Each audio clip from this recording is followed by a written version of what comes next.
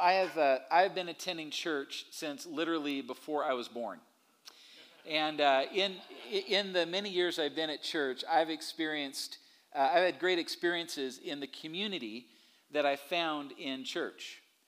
As a kid, I made great friends in Sunday school classes and youth group.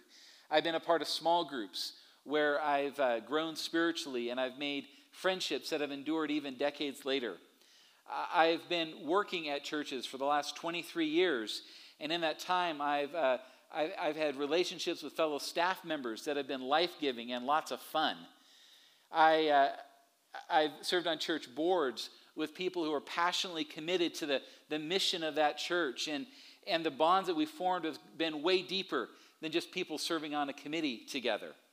And in the churches that I've led, there's been people who have related to me, not just following me as their pastor, but partnering with me in life and ministry. And they've prayed for me, and they've had genuine friendship with me, and I've loved that. I've had leaders who have invested in my life, who have poured into me, who have given me chances to step into my identity and calling, who have taken risks for me, who have just invested in me in so many ways. I have seen firsthand. I can testify to the glory and the power of the kind of community that can only be experienced in church. However, I've had some other kinds of experiences as well.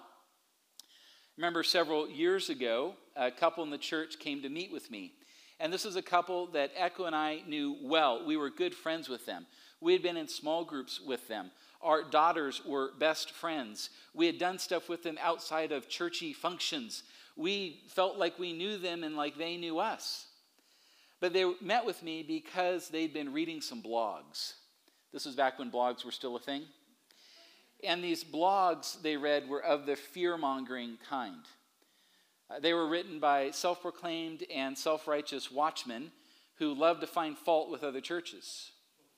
These were bloggers who trafficked heavily in guilt by association and taking what people said in the worst possible light.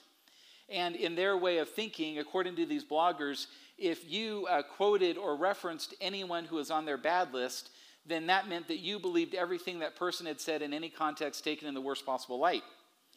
And because at our church we had referenced some of these people that were on their naughty list, according to their categories, that made us apostate and false. And so this couple was meeting with me to tell me that we needed to repent as a church or they were going to leave.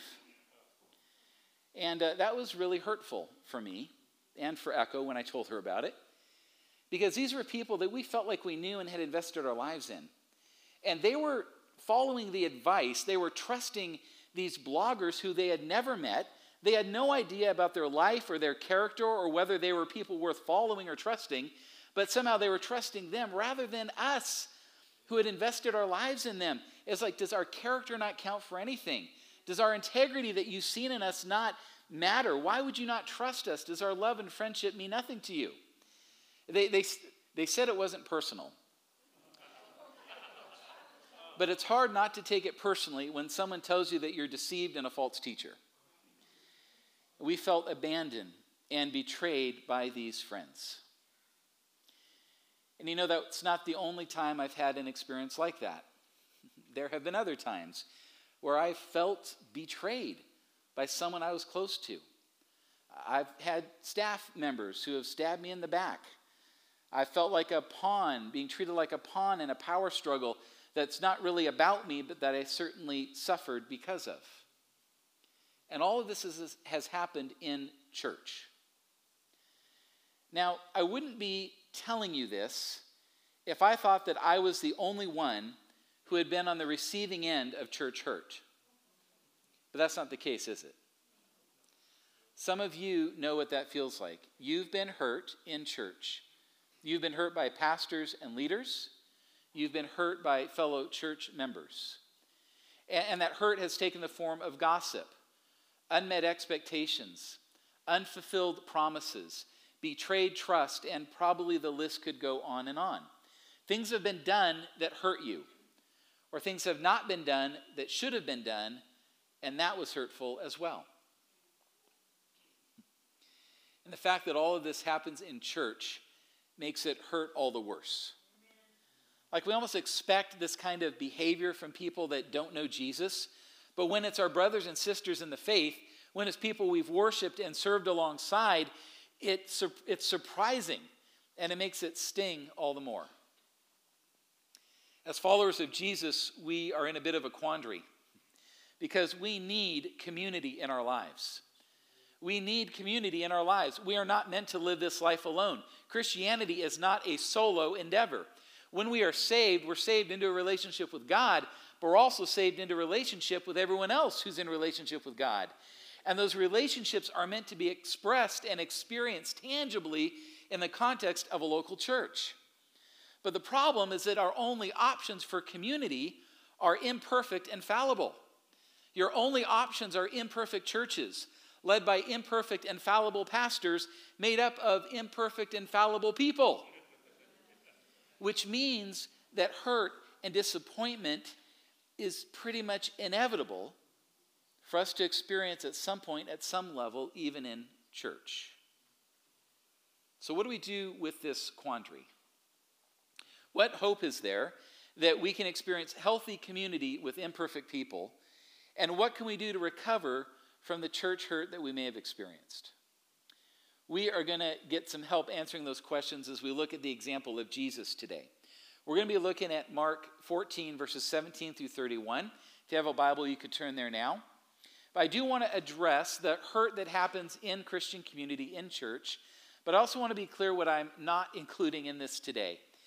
A lot of what I say today is not necessarily going to apply to people who have been abused in church settings, who have experienced physical or sexual abuse, or even spiritual abuse.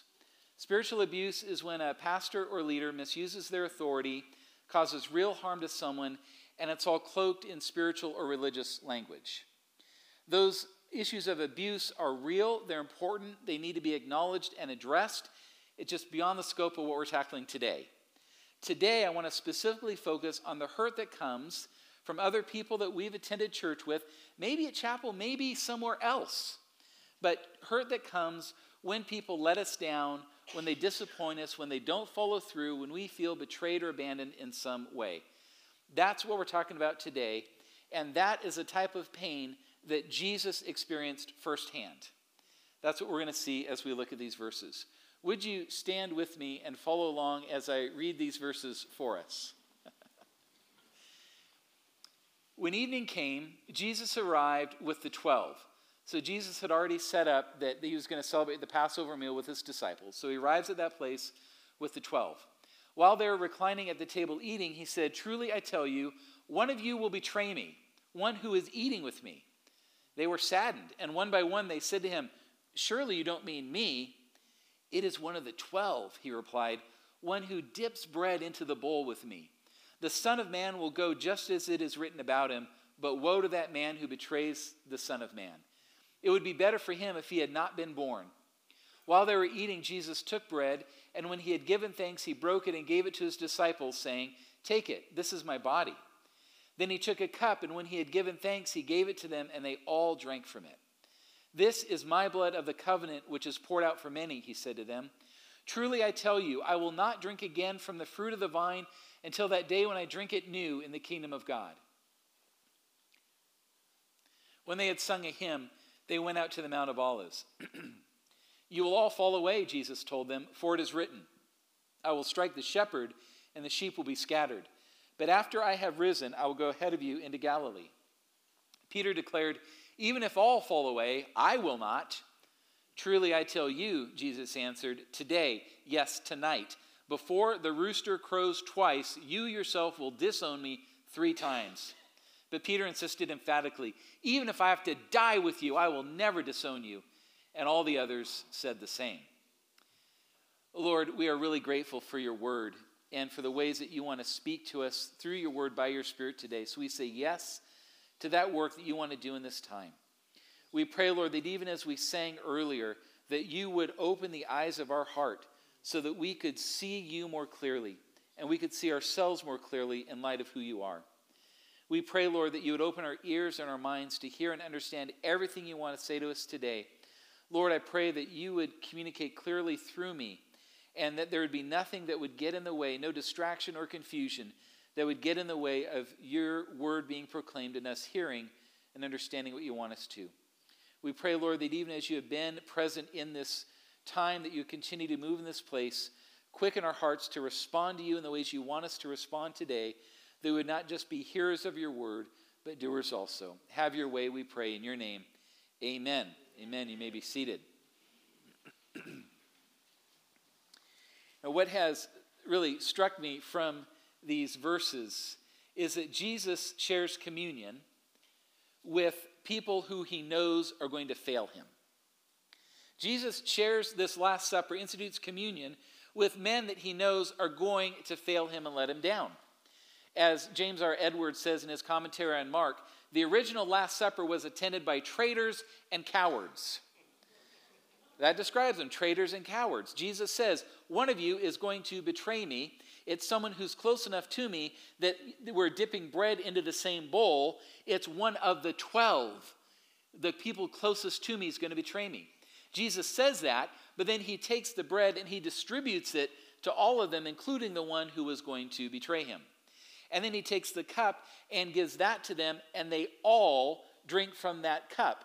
He shares the bread with him, which represents his body, and this cup, which represents his blood, his very life, and they all partake. Jesus then goes on to say that you all will fall away. And that repetition of all, they all drink and they all are going to fall away, that's purposeful.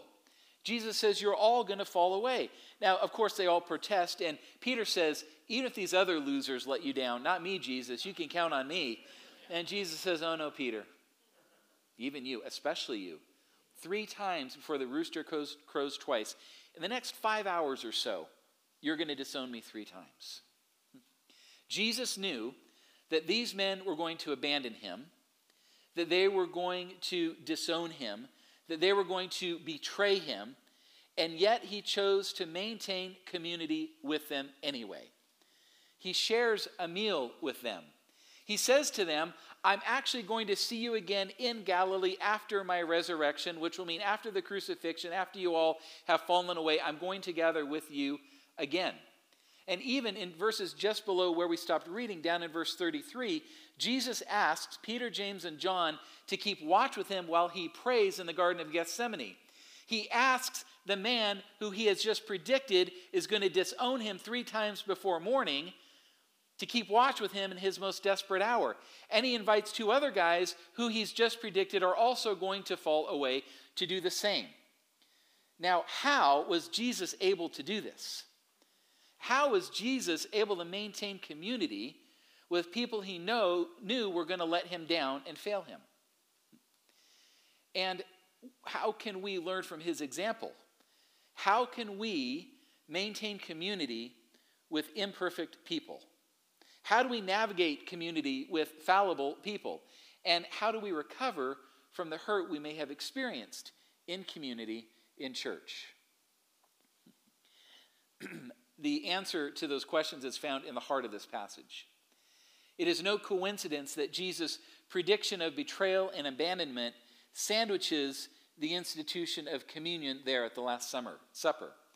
Because what communion reminds us of and what it represents is what's necessary for us to experience healthy Christian community with others and to recover from the hurt we may have experienced in it.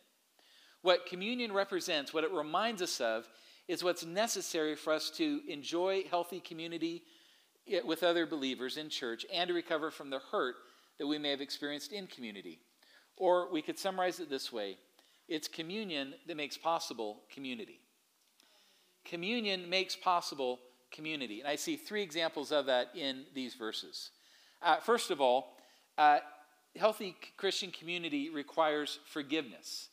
And communion reminds us that we are able to receive forgiveness from God for the sins that we have committed. Matthew makes this explicit when he records the Last Supper. He's talking about the cup. It's the cup that especially reminds us of forgiveness. Matthew records Jesus saying, this is my blood which is poured out for many for the forgiveness of sins. Now, Mark just says it's poured out for many, but he calls it the blood of the covenant. See, throughout Scripture, the way that God and people relate is defined by covenants. We see this, for example, very clearly in the covenant that God made with his people at Mount Sinai in Exodus. And that covenant provided a way for sinful people to have their sins taken care of so they could relate to a perfectly holy God. And that included blood being shed through animal sacrifices. And even that whole covenant was enacted through the sprinkling of blood on the people. Now, Jesus here in Mark, he's establishing a new covenant, and it's the sacrifice of himself on the cross that's going to be sufficient to cover the sins of everyone who believes in him. And when our sins are forgiven through Jesus, then we can have a relationship with God. And this new covenant is enacted through the shedding of Jesus' blood, which is what the cup that he shares with his disciples represents. We're reminded in communion that we have received forgiveness from God, but this also means that we can then forgive others. Jesus would say, freely you've received, freely give. He said that because we've been forgiven, we need to forgive others. Yeah, and that, when people hurt us, we have a choice of what we're going to do with them. What are we going to do? Are we going to hold on to the hurt? Are we going to let bitterness grow? Are we going to try to punish them? Are we just going to hope that bad things happen to them? Or are we going to forgive them? Really, that's kind of what the choice comes down to. Now, forgiveness does not mean that we ignore what happened. In order to forgive it, we have to face it. And forgiving does not mean that we say that what happened didn't matter or that it didn't hurt or that we try to act as if it didn't. And forgiveness cannot be forced. This is a mistake I've witnessed all too often in church settings, is that a pastor or a leader really exerts pressure on someone who's been hurt to forgive the person who hurt them. And I'm not talking about a situation where a pastor lovingly challenges someone to forgive because he knows it's going to be better for their spiritual health and growth. I'm talking about contrived situations where sometimes the person who is hurt and the person who hurt them are brought together, and the person who is hurt is really urged to say words of forgiveness, to say, I forgive you. Sometimes without any acknowledgement of what actually was done, sometimes without the person who hurt them asking for forgiveness or admitting they did anything wrong. There's just this pressure to say, I forgive you. And the motive of this is often so that this can be taken care of, so that we can move past it. And then after that happens, again, what I've seen happen all too often is the person who's hurt is told, now you can't talk about it anymore because you forgave them, so you can't keep bringing them up. And what happens is that it just increases the hurt. It adds another layer of hurt. It intensifies the hurt that's been done to this person because they were forced into this artificial forgiveness. Friends, do you understand what a gross distortion and perversion of forgiveness that is? Forgiveness can't be forced. Forgiveness is a choice that we make. It's a choice we make to forgive others because and as we've been forgiven by God. We're going to extend mercy to others because we have been shown mercy. We did not get what we deserve, so we're not going to give others what they deserve. We're not going to hold what they did against them. We're not going to live in reaction to what they did. We are not going to try to punish them. We're going to leave justice in the hands of God. And we're going to get to the point where we can authentically bless them and want good things to happen to them.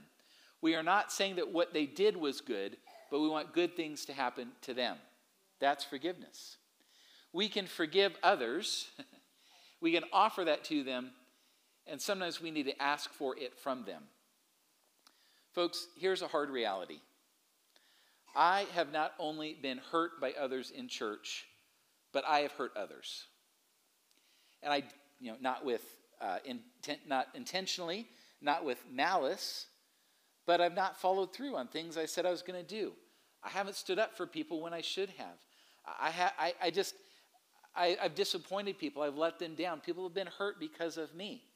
And so I'm so glad that I can go to them and ask for forgiveness and that they can offer it to me so that there can be reconciliation in the relationship.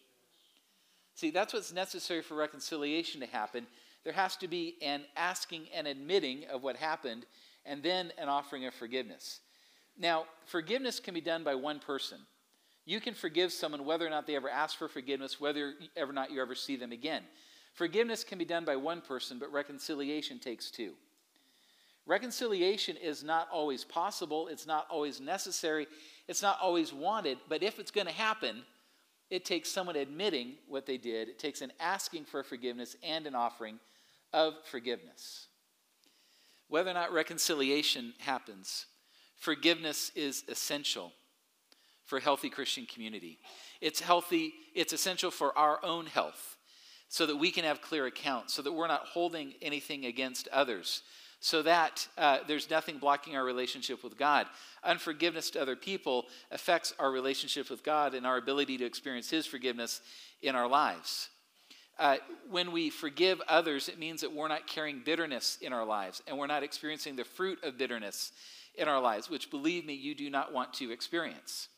And when we forgive others, it means that we're not carrying forward offenses into our new relationships with other people. I just have seen that happen too often.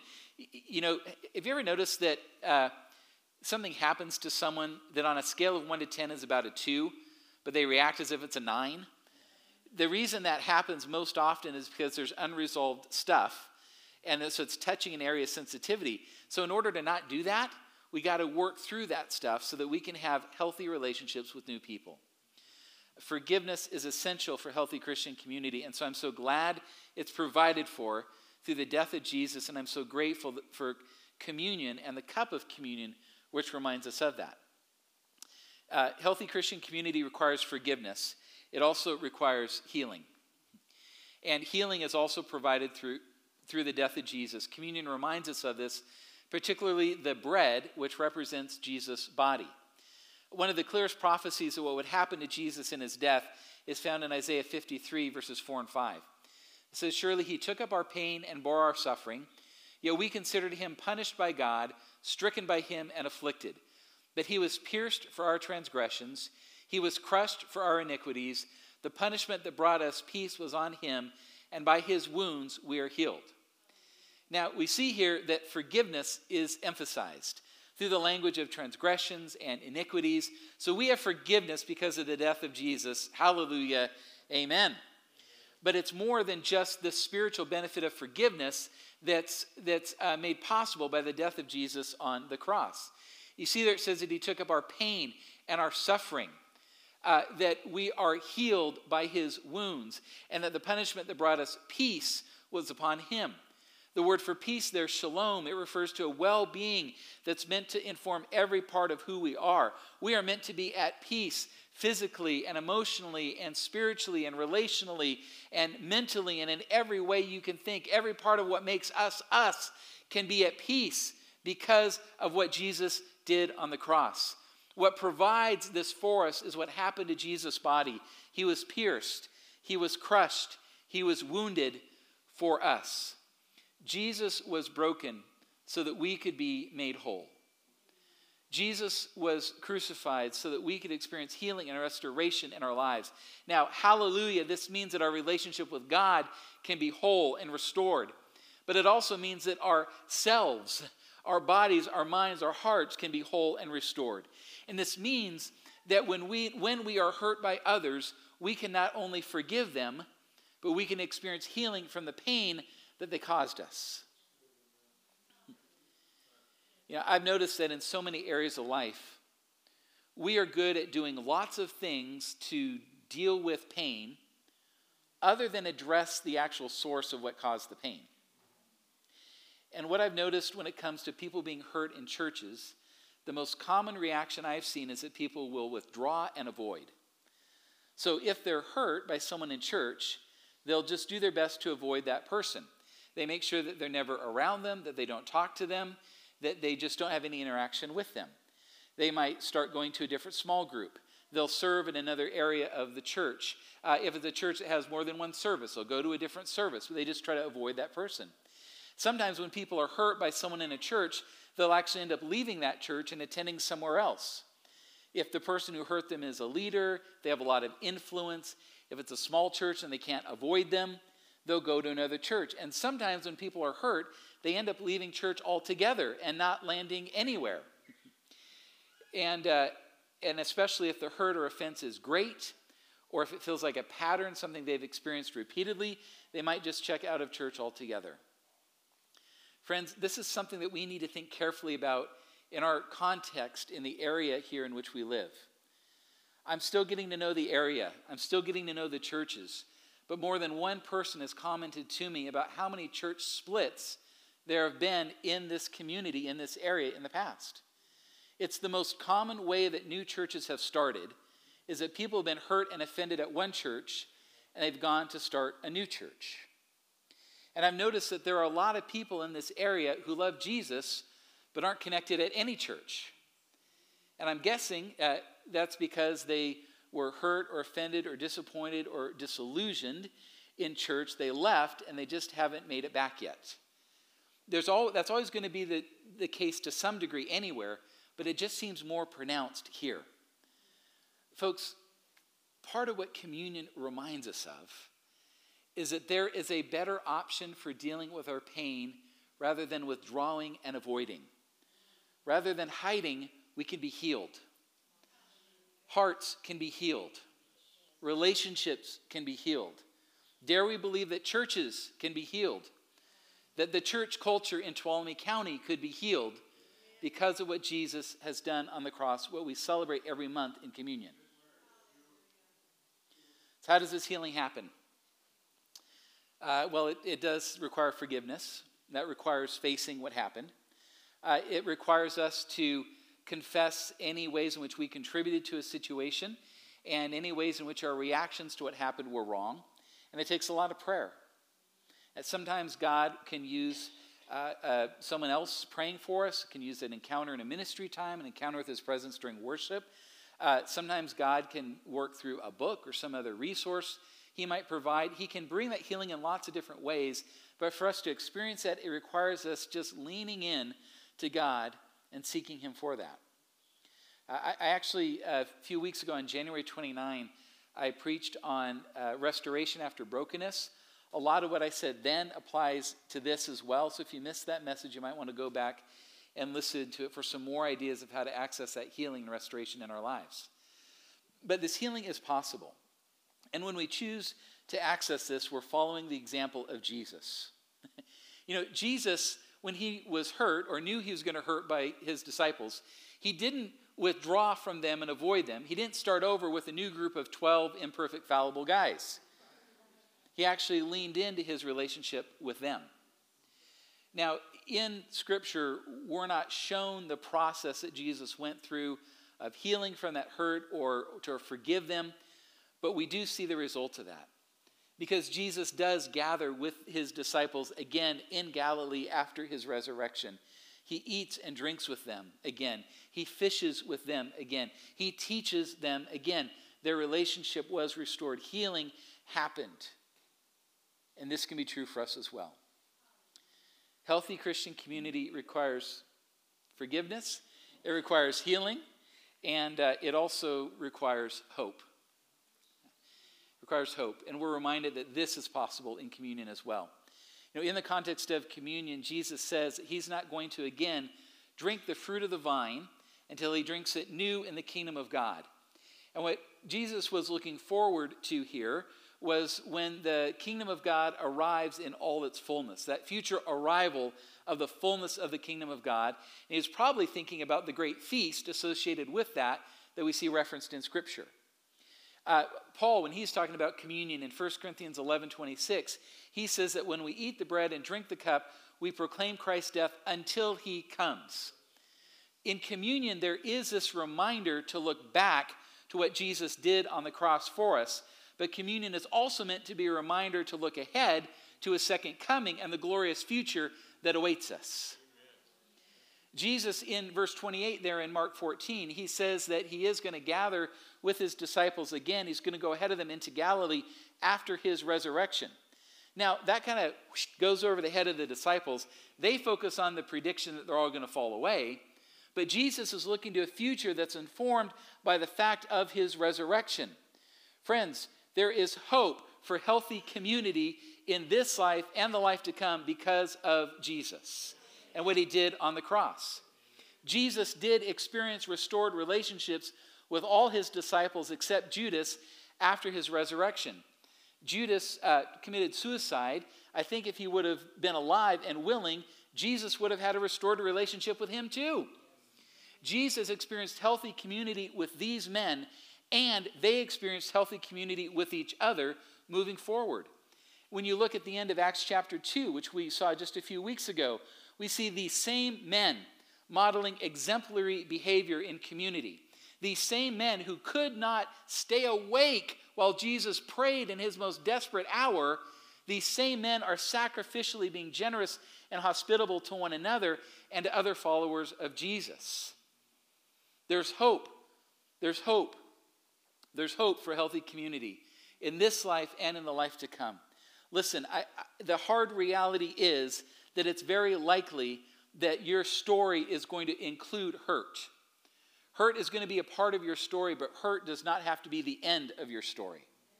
There are other chapters that can be written. Your story doesn't just have to go, well, people lied about you, pastors abandoned you, you were made the scapegoat, the end.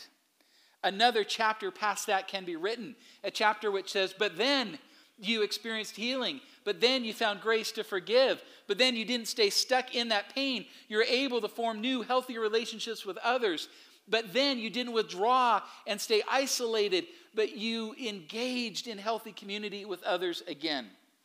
There can even be a chapter written that says, and relationships were restored. There are chapters waiting to be written in this life and in the life to come. I am going to spend eternity with people who have hurt me deeply. And I'm going to spend eternity with people who I've hurt and let down. Because they, like me, have trusted in Jesus. Because we have said, Jesus, we believe that your body was broken for us, that your blood was shed for us, and we say yes to salvation and eternal life that's provided through you. And so we're going to spend eternity together. And part of what's going to happen in eternity, when we have all given an account for everything we've done, when the perfect judge has rendered perfect justice, when we have perfect perspective and hindsight, when our sanctification is complete, when every tear has been wiped from our eyes, when all things have been made new, part of what we're going to experience is relationships that have been fully restored and healed. In eternity, the fact of what happened is still going to be true, but the pain that came from it and the separation that it caused are not going to remain. When we sit down at that great feast, when the kingdom of God has come in all its fullness, there are not going to be any sideways glances. We're not going to be avoiding eye contact with anyone. We're not going to be trying to sit as far away as possible from that person. Instead, we're going to realize when Jesus once again raises that cup of blessing and celebration, we're going to realize that the benefits of the work of Jesus on the cross have been fully applied to our lives and our relationships.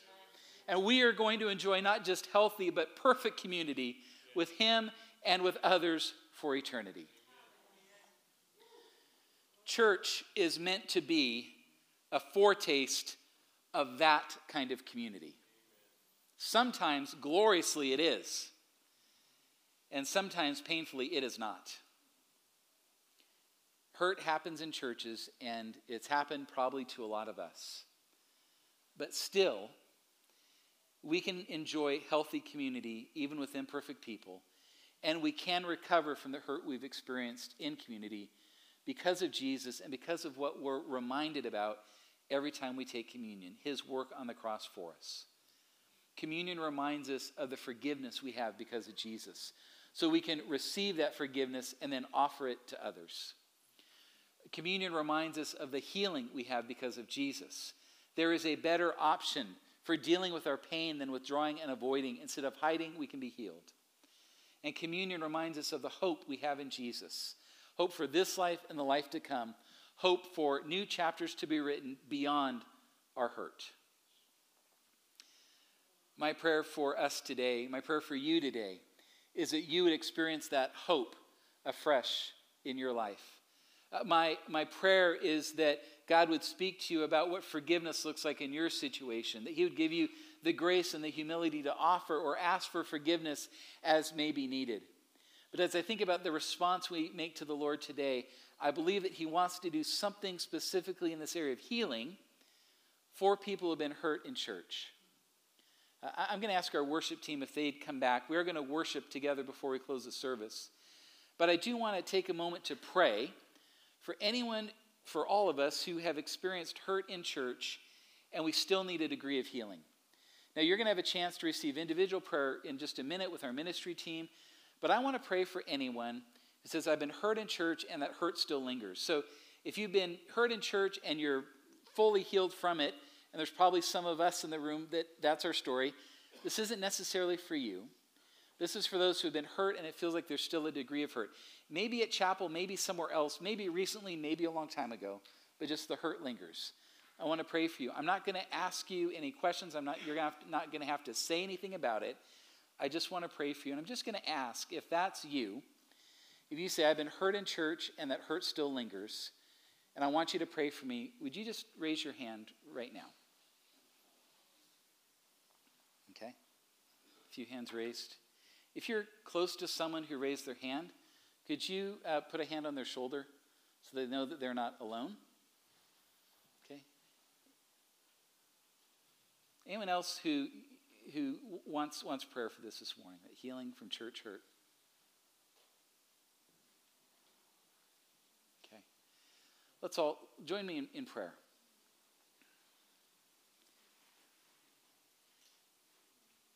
Jesus, we again lift you up in this place, and we come to you as our healer, as the one who has provided healing on the cross, as one who has provided for our pain, our suffering, our sorrows, that you provide healing for every type of wound in our lives, and you are able to bring us peace.